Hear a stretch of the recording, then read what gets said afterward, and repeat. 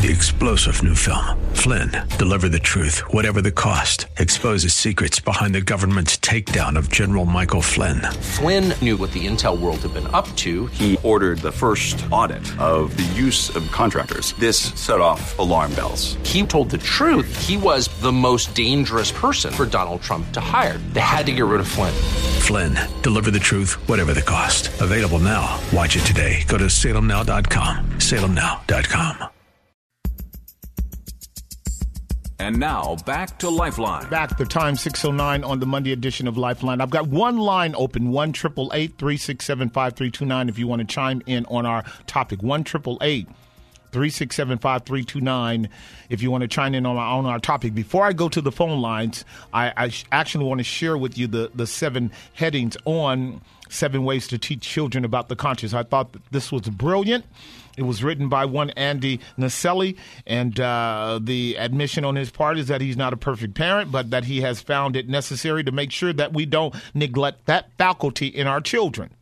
Well, first, what you're going to have to do if you're going to listen to me about doing this with your kids is you're going to have to find out what the conscience is. Now, you can look it up in a psychological manual if you want to, but you better look it up biblically too, because the children are created in the Imago Dei, and you want to actually inform your kids from a biblical perspective of what the conscience really is. And when you find out that the conscience is that intuitive knowing that God gifted them with, by which they can begin to develop moral, ethical parameters, boundaries, and discernment tools by which to know how to assess right and wrong, here is what Andy says you should do. First, talk to your children about the conscience as early on as your children can be, because some children are a little bit more self-conscious than others. Talk to them about the conscience. Ask them, what are they thinking? Because your conscience is your thinking realm. It's that place where you hear yourself talking to yourself or assessing things. That's where your conscience is. Secondly, listen to your children talk about their conscience once you help them to be able to not only self-index and self-referent, recognize their own individuality and personhood, and therefore now be objective enough to see their conscience and hear their conscience, which is a good thing for you to do. Listen to your children talk about their conscience. But thirdly, encourage your children when they listen to their conscience. Because once the kids know how to listen to their conscience, they have a rule within them that will not be overthrown by authorities on the outside of them. Somebody ought to go amen for that one, because you see, when we allow our kids to walk around with an unhealthy conscience, an unclear conscience, not a good conscience, not a sound conscience, not a strong conscience, not a biblically based conscience, then external authorities will dictate to them what's right and wrong. And that's not going to be good enough for them as young adults. Adults, teenagers, preteens, once they hit the pressures of a larger social group. He goes on to say, exhort your children not to ignore their conscience. In other words, help your kids know how to say to themselves, what I just did was wrong. What I just did was right. It corresponds with all that I've been taught in the Bible from my mom and dad about what is right. Thank you, Lord, for helping me resist evil and do what is right. Don't you want your kids to be able to know the no factor of Psalm 1, verse 1? Blessed is the man that walks not in the counsel of the ungodly, nor stands in the way of sinners, nor sits in the seat of the scorner. Don't you want your kids to be able to go, no, no, no. I know better. No. Exhort your children not to ignore their conscience. Here is another one. Model listening to your conscience by asking for forgiveness when you sin against your children. Help your children see how you have a conscience, that when you cross the line with them, say, hey, you know what? I'm sorry. I did wrong. I'm sorry. I got that wrong. And they see you modeling how you listen to the internal check mechanism in yourself. He goes on to say, explain to your children why conscience matters and how consciences can differ. And finally, he says, keep reminding your children that only Jesus can cleanse the conscience. So now, what's so beautiful about what I'm talking about is that that's the sphere and realm in which the Spirit of God can work in your children's life to save them. If you raise your kids up to be merely existential, where they simply are doing things externally, where you don't have access to them, or they don't even have access to themselves in their conscience, they'll simply be good little religious vipers. Religious vipers. They'll know internally there's a vacuum. They'll know internally that there's a missing compass. They'll know internally that there's something wrong, but they have never, ever learned how to work through that wrong in their own conscience with God and with Christ, their mediator, their cleanser, their savior, in a way by which they can experience the triumph of grace over their own sins. I know what I'm saying is good, and I know you're starting to get it now, so we're going to start talking about it. I'm going to go to line number 2, talk with Hassan in Sacramento. Hassan, are you there? Yes, I am. What's your thoughts or comments on our topic? So I'm thinking about it, and you're asking the theological implications, and I think there are kind of two sides. Yeah. I think that there is a big piece of men love darkness rather than light. So the predators, that's where they get enjoyment.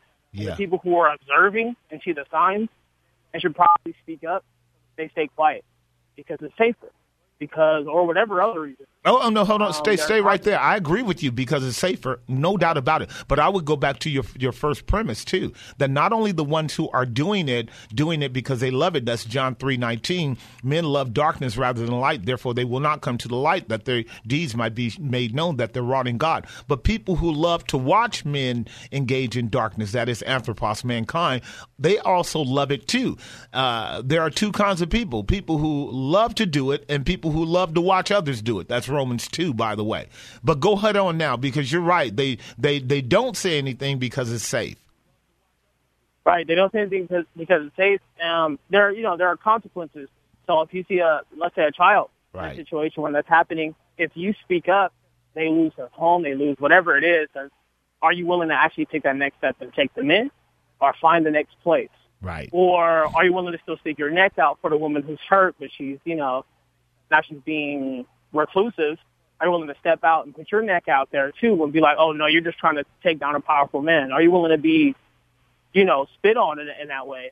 So I think the fact that there weren't many callers, I think the fact that this is a movement now to speak up, yeah, it's kind of indicative that we have a culture where it's okay if it's just not seen. And that shouldn't be the case. Right. And you see what I'm saying? No, I do. I get you. I definitely get you. One of the things I love, and I'm jazzed about, just the format of dialogue that I get to do on Mondays. And I'll tell all you guys what it is. I'll share with you what it is right now. It is an absolute privilege for us to talk and be able to communicate across hours away, and some people, different states, can call in and be part of our program, and we can talk about these matters openly and publicly, because that's the first step in righteousness. The first step, Hassan, in righteousness is to open up our mouth and talk about it. The second step is to do something about it. But people will never do anything about something that they will never openly talk about. And this is how the enemy works. He works that way. If he can keep you from talking about it, he can keep you from doing something about it. Everything that gets turned upside down by silence. And everything that gets turned upside right gets turned upside right by the word, by conversation about it that impassions us and then moves us in a direction to act upon what we know is right. And if we're not talking about it, then the enemy knows he has his way.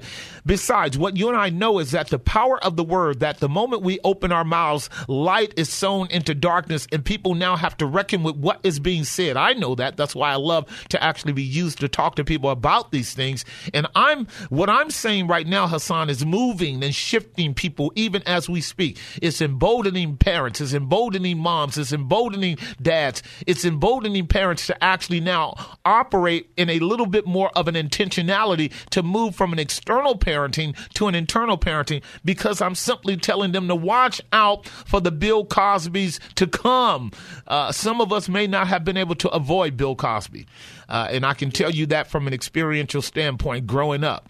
I was in the jungle, brother, and they got me. And by God's mercy, I was able to only overcome it through conversion in my life early on, because I was being set up as well to simply either survive it or be a victim, if you know what I mean, by living in the jungle. Yeah. But the point being is that if somebody had been cultivating and educating and warning and building fences around my conscience and my heart earlier on, I would have been able to pick up on the signals before individuals took advantage of me. See, when you're a child, you're naive. When you're a child, you're naive. Your conscience is not that developed. It's not that strong. It's not that healthy. You're not that clear. You don't have a posse around you. You're very vulnerable. And if parents don't have a real sense of that kind of protection and preparation before presenting their children to the world, God has already shown. This is what I was telling Brother James. God's showing us what our world is right outside our doors. So if we get poked, if we get touched, if we get, molested, it's not like God hasn't told us this is the jungle you live in. Mm-hmm. You got anything else to say? Yeah, just one last thing. I just want to encourage folks, because I heard about this too. Like a mom knew that her daughter was getting hurt like that. Of course. And her response was, well, pray about it. God will take care of it. And it was somebody in their home.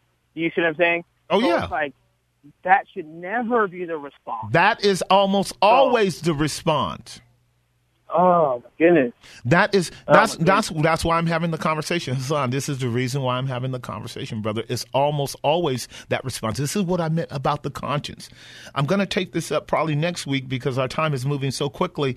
There are 10 to 12 different what we call adjectives attached to the concept of the conscience. Maybe I'll read these off before I close the program today. One of the reasons why we don't do righteousness, even when we know what righteousness is because we don't have a good conscience. And when that lady had a child that she knew was being molested by somebody in the house, she wasn't operating out of a good conscience. She had what is called a weak conscience and or an evil conscience and or a defiled conscience and or a seared conscience and or a reprobate conscience.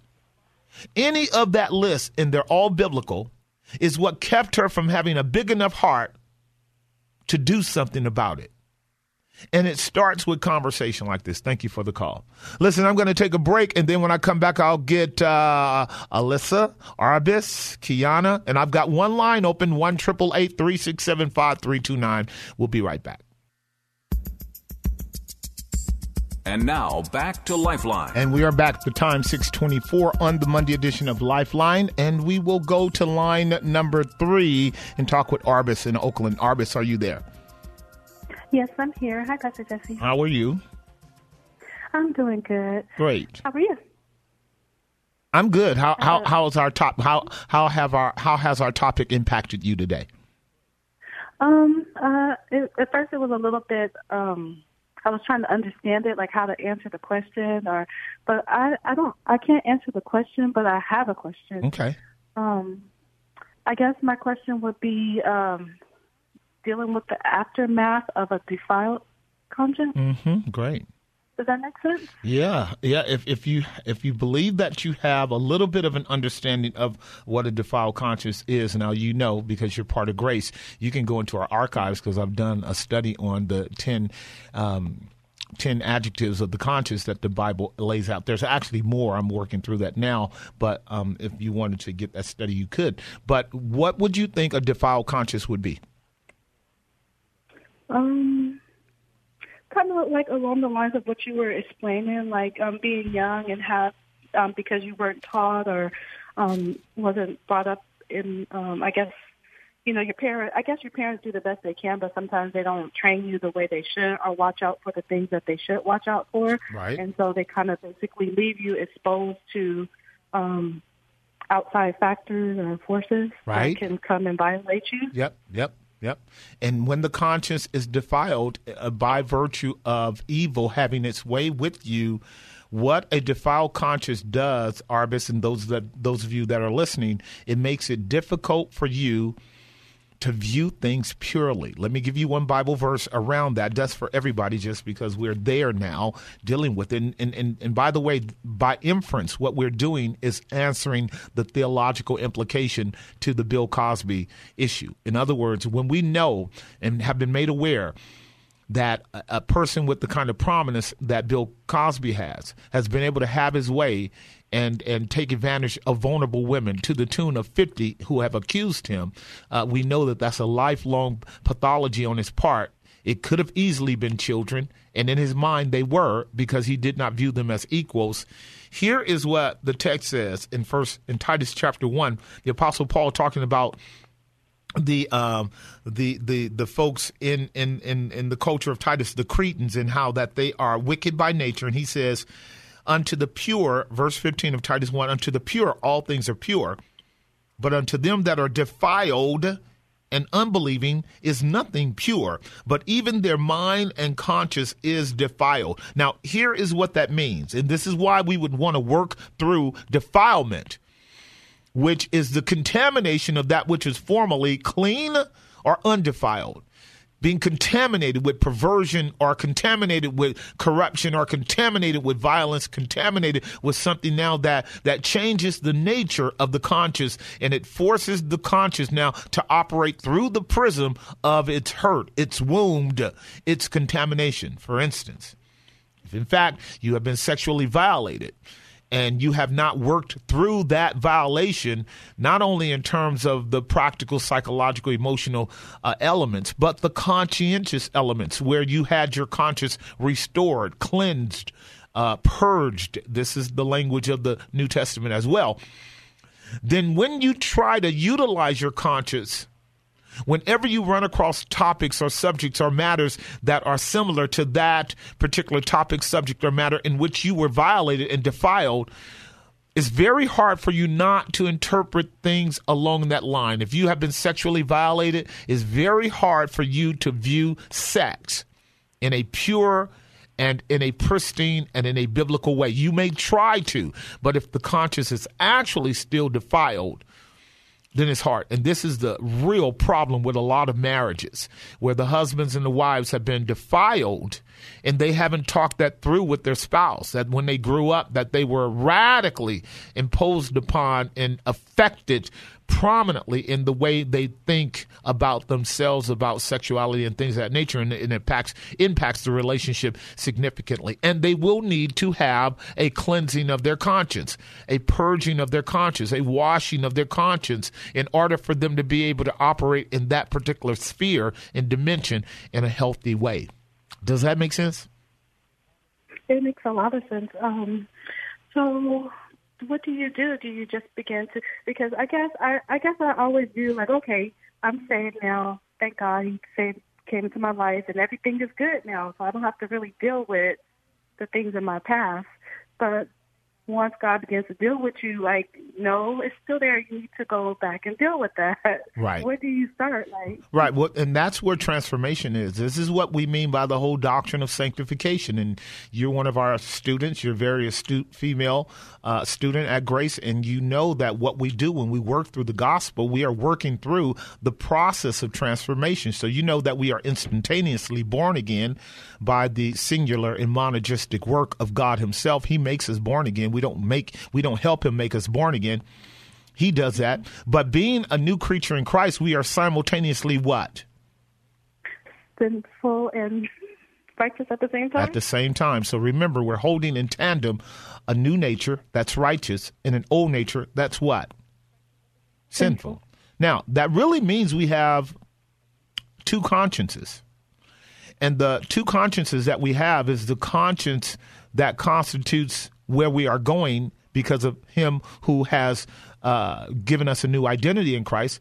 But we also have to deal and struggle with the old conscience because we have two egos, the new nature, the old nature. This is Romans 7. The good that I would, I do not. The evil that I would not do, I find myself doing. So I'm in conflict with that which is right in me over against that which is wrong in me. Now, that which is wrong in me affects the central consciousness, intuitive awareness that I have about what I am now learning more about God should be the way that I should live, or I should think, or I should feel, and how I should talk. But I'm impeded in a particular area of my life, right? Because I've been defiled in that particular area. Well, there is where the work of grace has to come in the process of sanctification by virtue of a process of cleansing. And it starts with being able to, now, we're getting ready to have another DOG class, and I'm hoping the ladies will take up my topic. And this will actually be, I hope they do. They may not, because they do their own thing. But if they do take up my topic, this is going to be a critical component of the topic that I would want them to take up, Arbus, and that is how to walk with God in a way that you empty the garbage, because there's a ton of garbage in our lives that have to be emptied. Garbage that is old from our old nature, and garbage that is new in our new walk with Christ. We have a tendency not to know how to empty the garbage well, and that has a major implication on how we feel about ourselves, how we engage people, how close we allow people into our lives, and how much distance we keep people from our lives, in part or in whole. So if there are certain areas in our life where we have not adequately taken out the garbage, that is, remove that component of defilement that keeps really making it difficult for me to see that particular thing, subject, topic, or issue in a right way, to the pure, all things are pure. If we haven't had that area purified, then that's an area where the Lord will be wanting to deal with you in order that you might enjoy that area too. And that's a process by which we come to look at it. Remember, I talked about the acronym of AIM in one of our last women's theology, in the last DOG. They gave me the honor of speaking for the last DOG, and I talked to them about the need to be able to aim, assess, invest, and then maintain. If you have issues in your life, look at those issues, assess those issues, and then invest in those issues. And after investing in those issues, maintain those issues. And that might take a cadre of things. It might take counsel. It may take serious prayer, but it's certainly going to take you or I being intentional about that area, because we want God to cleanse our heart and purify our hearts in order that we might draw near to him and him to us. And that's what he's actually calling us to. You know that. And that process is going to help you deal with that area. Now, have you begun to deal with that area in your life? I think God is calling me to deal with it. I have a dream. Yeah. And I'm not one that goes around I have a dream about this or that, but I really had one that shook me out of my sleep. I woke up Lord, what the heck is this? What is this? You know? Right. And then I just believe, remember how you was preaching on that message and about how God deals with the conscience, in a dream and the vision of the night. Yep. And I really believe that God was dealing with me, because then he's, helped me to begin to see, you've been just going over stuff, thinking that it's going away because you're not talking about it or dealing with it, that it's gone, but it's really still there, and I need you to deal with that, So I guess right now I'm at the point where, okay, Lord, if you want me to deal with it, how do I deal with it? Where do I start? So I like the scripture that you gave me, about Titus. I will begin to pray and ask God to, to the pure, all things are pure. I will begin to ask God to, clean those areas, because only He knows the areas. Sometimes we don't even know, but God knows. Well, this is what David meant when he says, search me and try me and see if there be any evil way in me and remove it far from me. David came to the point of realizing he had many pockets in his life that he didn't let God clean up, and it almost ruined his life. And he began to work on it because he loved God at the level of wanting having full fellowship with God, as are you doing right now. And again, like I said, if we deal with this particular element in the DOG's meeting next time, you guys will have massive resources to actually be able to do just that. You've already started. God will take you the rest of the way on that. Listen, thank you for the call. Got to take a hard break. Yep. Got to take a hard break, Alyssa and Kiana. I'll address your views when we come back. Got two lines open, 1-888-367-5329. We've got two more segments to go. Loving what we're talking about now, 1-888-367-5329. I hope you guys are benefiting from our topic. I'll be right back. And now, back to Lifeline. And we're back. The time 6:38. We have two segments to go, and we have two lines open. If you want to call 1-888-367-5329, 1-888-367-5329. We're talking about Bill Cosby. We're talking about Brett Kavanaugh. We're talking about predatory ways. We're talking about the conscience and how it impacts us when we are dominated by authorities who would have their way with us when we're not capable of standing for what's right. And then I was talking about how important it is for parents to help their children have a good conscience, a pure conscience, and a conscience that is clean and is healthy because it has a very good biblical worldview and understands ethics and morals and boundaries in a biblical way so that it can walk with God in the light. Two lines open, 1-888-367-5329. Let's see what line number one, Alyssa from Oakland, has to say. Alyssa, are you there? Yeah, I'm here. How are you? Hi, how are you? Great. What's your question, comment, or observation? Well, first, before I share my opinion, I guess, or whatever, or experience, I should say, talking about it, when you were speaking about talking about it, it's also a huge part of self-healing. Yeah. Being able to get past it. Yep. So that on that. And but first of all, I think that every person is born with a self-conscious because being first-handedly a victim of being molested by a person for pretty much my whole life, if you're introduced to God at an early age, you will, everybody should know this is not right. When you're being touched like that, even as a child, something in you tells you, this isn't right. Sure. This shouldn't happen. So being said that, you carrying on that behavior and passing it on to someone else's child or your own family or whatever the case may be is not acceptable. And if you're introduced to God at an early age, you know that.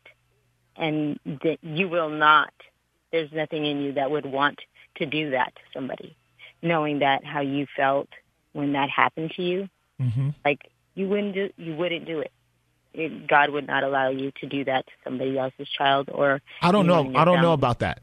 So I think I agree with you in the trending from the fact that we can know that it's wrong, but I don't know if I would just take your statement, Alyssa, as a blanket statement that as a young person, that just because you come to know God in Christ, that automatically you are going to not do what you know you shouldn't do. I don't think I would agree with that, and I think that we would have to work that through, process that a little bit. And what I mean by that is, I think that if God begins to work in your life quickly as a new believer at a young age, let's say a young teenager, 14, 15, 16, 17 years old, and you know that you've had that victim status where someone has molested you, and that pattern has maybe transferred itself even into your own behavior with other people, because unfortunately that's how it works. It becomes a kind of a socially contracted disease. It's not necessarily so that you're going to automatically not do what you know you shouldn't do. That is the process of sanctification that requires the development that Arbis was talking about before you called, where she knows that that she's had that major interruption in her life, as did you, and that even if she is not practically doing it, there's still a major struggle in her her conscience, and she needs to know what is the process by which we overcome sinful tendencies that are either the consequence of our own doing or have been imposed upon us. And I'm sure you know that too. If you're a believer in Christ, you know that doing the right thing in many cases is a process. It is. It is absolutely a process. And I wasn't saying you're automatically going to know that, but you're more likely. No, I agree with you. No, I think God and you know, have that conscience, like you're saying. Like, no, I think you will have. I think you very strong. No, I think you're right about us automatically having the consciousness of it. I think that's absolutely one of the gifts of immediate illumination upon being converted, upon being saved. I agree with you in terms of like, whoa, there is a major standard of right and wrong that has just now lifted to an infinite level in my consciousness because now I've come to know God. What I was talking about is how what we know now translating into a moral and ethical response in that particular context when someone would begin to either approve of a behavior that you and I know was horrible in our life, or want to inflict it on us, or if you had one of those things where you were also struggling to overcome a practice. It didn't even have to be particularly molestation. It could be other things that we got transferred to us.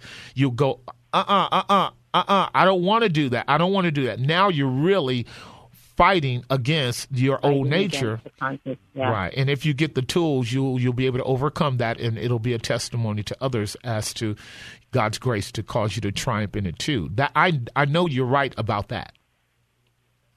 Yeah, everybody. Yeah, you're right. Everybody doesn't is not strong enough to overcome the trauma. The trauma.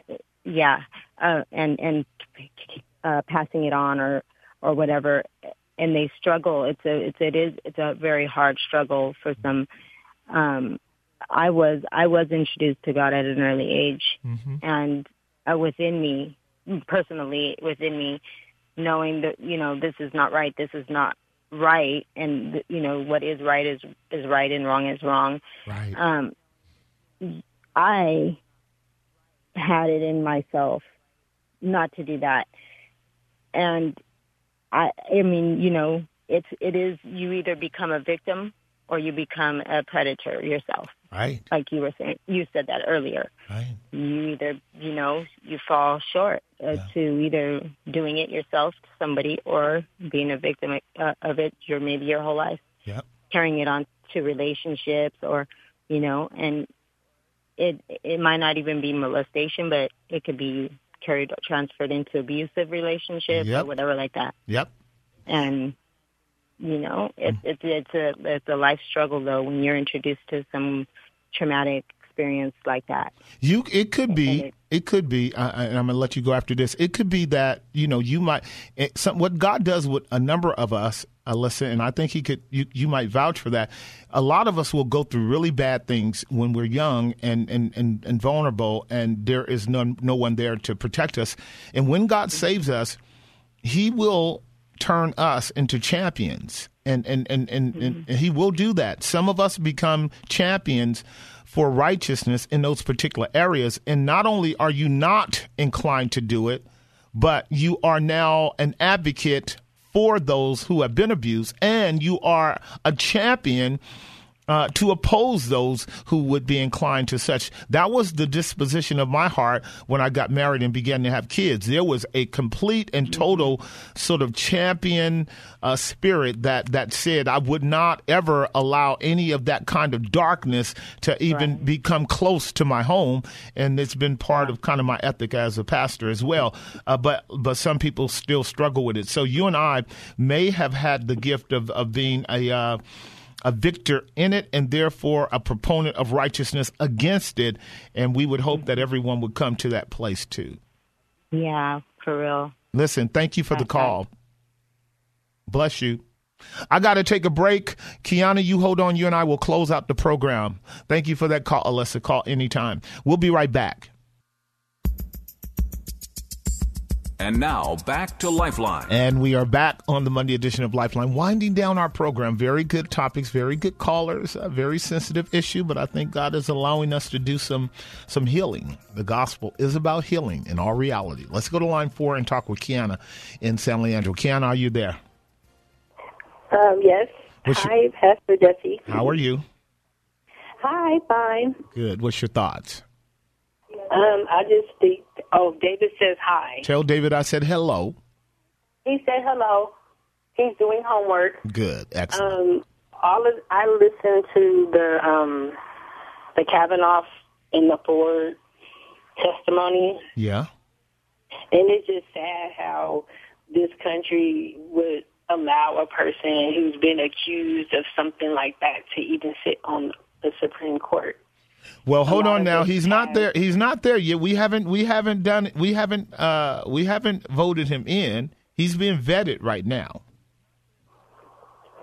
I think he's going to get in, but there's a process going on. The process is working. We slowed the vote down. We have exposed his accusers, because you can't accuse somebody and then hide behind a blank screen. If you're going to say somebody did something that wretched, you got to at least, face your accusers. This is called righteousness. So Ms. Ford is out.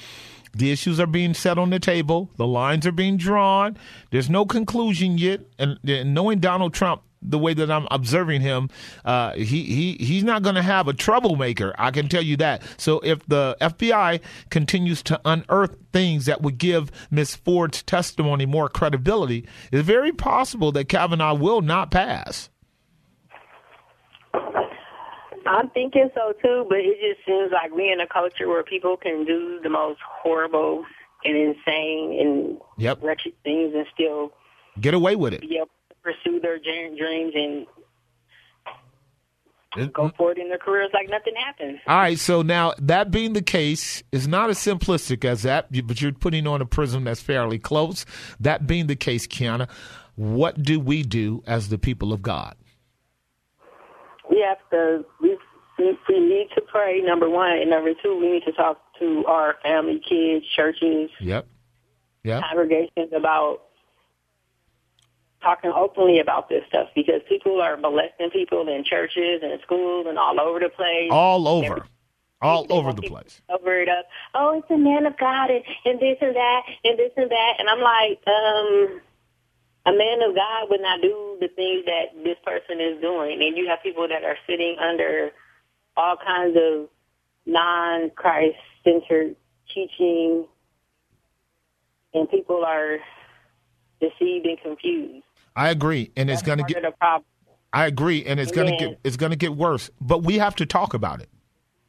Right, we can't just keep sweeping it under the rug. I've already told my son, if someone puts their hands on you and touches you inappropriately, you come and tell me, and we're going to deal with it. There's not going to be any covering it up and ignoring it. No, I'm going straight to the police, and yep, I'm hiring a lawyer, and yep, we're going to sue, and yep, we're going to pursue criminal charges and all that. Because all this ignoring it and selling out of court and being quiet, that stuff is not helping.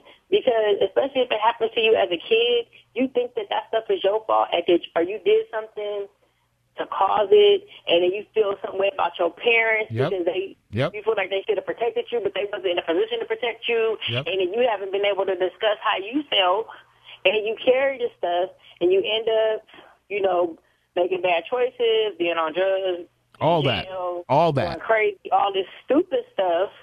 When had you been able to talk about it without being judged and blamed, we wouldn't have half the problems we have in society. Right, that's part of it. People don't want to deal with the issues that come up. When a kid comes to their parent and tells them this type of stuff, you don't blame the kid. Right. You get at it. It's not their fault. That's the problem. Everybody wants to ignore it and not deal with it, and it causes more problems than it solves. Exactly. And that's the issue. And especially on these jobs, too. All this stuff going on with these jobs, the women, sexual harassment against women. Against men by women. Okay, but I think it cut both ways. I know of women that act all skanky and loose and talking crazy to men and saying inappropriate stuff. I agree. It's all out there. They don't want to see nothing. And I'm like, everybody should be conducting themselves in a professional manner on these jobs. You are so correct. And I think men should be able to speak up, too. And I think either, no matter what your gender is, if you are committing sexual harassment and all kind of inappropriate stuff on the job, you need to be called to the carpet in the same way that a man would be if it was just a woman, and vice versa. Everybody needs to learn how to respect people. Yep. And not all this other stuff. So you keep fighting the good fight along with me and others. And thank God for the gift of being bold enough to say, we ain't having it. And that's a gift. And you got that. And you keep it moving. You keep it moving. Thank you for the call, Kiana. We'll talk to you later. Say hi again to David. Tell him to go to bed early tonight. Let's go to line number 2 and talk finally with Kathy. Is on line 2. Kathy, are you there? Yes, I'm here. Hi, Pastor Jesse. How are you? We got a couple of minutes. What's your thoughts? Okay. You know, I've listened to everybody, and I love this show. But for me, it's all about God. You know, God knows the truth. He knows exactly what's going on. And my role in this is to trust in him. I can't make presumptions, right or wrong. About what? Just about, I know that I have compassion for women that are abused and men that are abused, for that matter. I mean, any of this is just sickening, and it's the work of the enemy. Sure. But the deceit that everybody talks about people having, I mean, I don't want that to be a deceit that I may have. I love God. I will not give up my trust in him. And I know that whatever comes out of this will be because he wants it so. For his glory. Mm-hmm. So I cannot judge either way in a circumstance. Yes, I believe things, and I'm compassionate for those that are abused, believe me. But bottom line is, God is the only one who really knows the truth. Right. Now, here's what I'm going to say. Okay. Couple things. Okay. It's not enough for us to say God knows the truth, he'll handle it. No, I didn't say that. I didn't say he'll handle it. What good would it be, Kathy? What good would it be for him to know the truth and not handle it? What comfort would it be for you and I to say God knows and don't think he will handle it? He will handle it. Well, of course. But here's my point. Here's my point. Right. Here's my point. You and I are still responsible as God's image bearers to press through and execute righteousness. This is why he gives us governments, and this is why he gives us authorities. And those authorities come all the way down to personal authority as human beings. And we have legislation, and we have judiciaries, we have courts, we have educational systems, we have sources by which God obligates us as fellow human beings to pursue righteousness and make sure that people are not unjustly taken advantage of. Yes, be sympathetic. Yes, be prayerful. Yes, trust in God. But we're going to have to, at some point, if God calls us to it, to witness, testify to, speak up, address, and suffer for righteousness for people that we care about. Listen, I got to go. Thank you for the call. It was great. I'm with you. I'm totally with you. Until next time, keep your eyes on Christ. And if God should put you in a position where you have to do something about it, make sure that you ask God to give you a large enough heart to be right with him and it. Talk to you next time. God bless.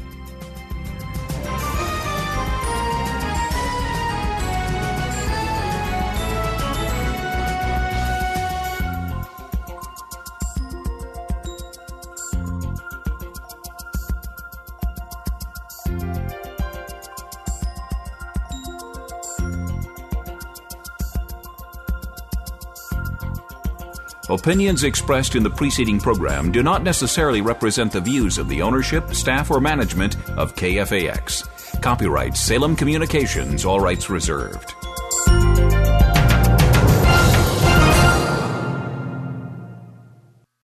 3-star General Michael J. Flynn, head of the Pentagon Intelligence Agency, knew all the government's dirty secrets. He was one of the most respected generals in the military. Flynn knew what the intel world had been up to. He understood its funding. He ordered the first audit of the use of contractors. This set off alarm bells.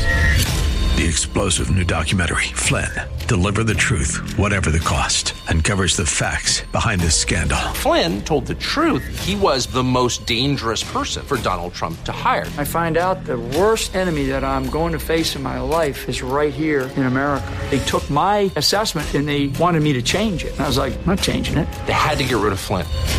With in-depth interviews, archival footage, and never-before-seen personal records of the man behind the headlines. I just felt like I was drowning. Flynn, Deliver the Truth, Whatever the Cost. Available now. Watch it today. Go to salemnow.com. salemnow.com.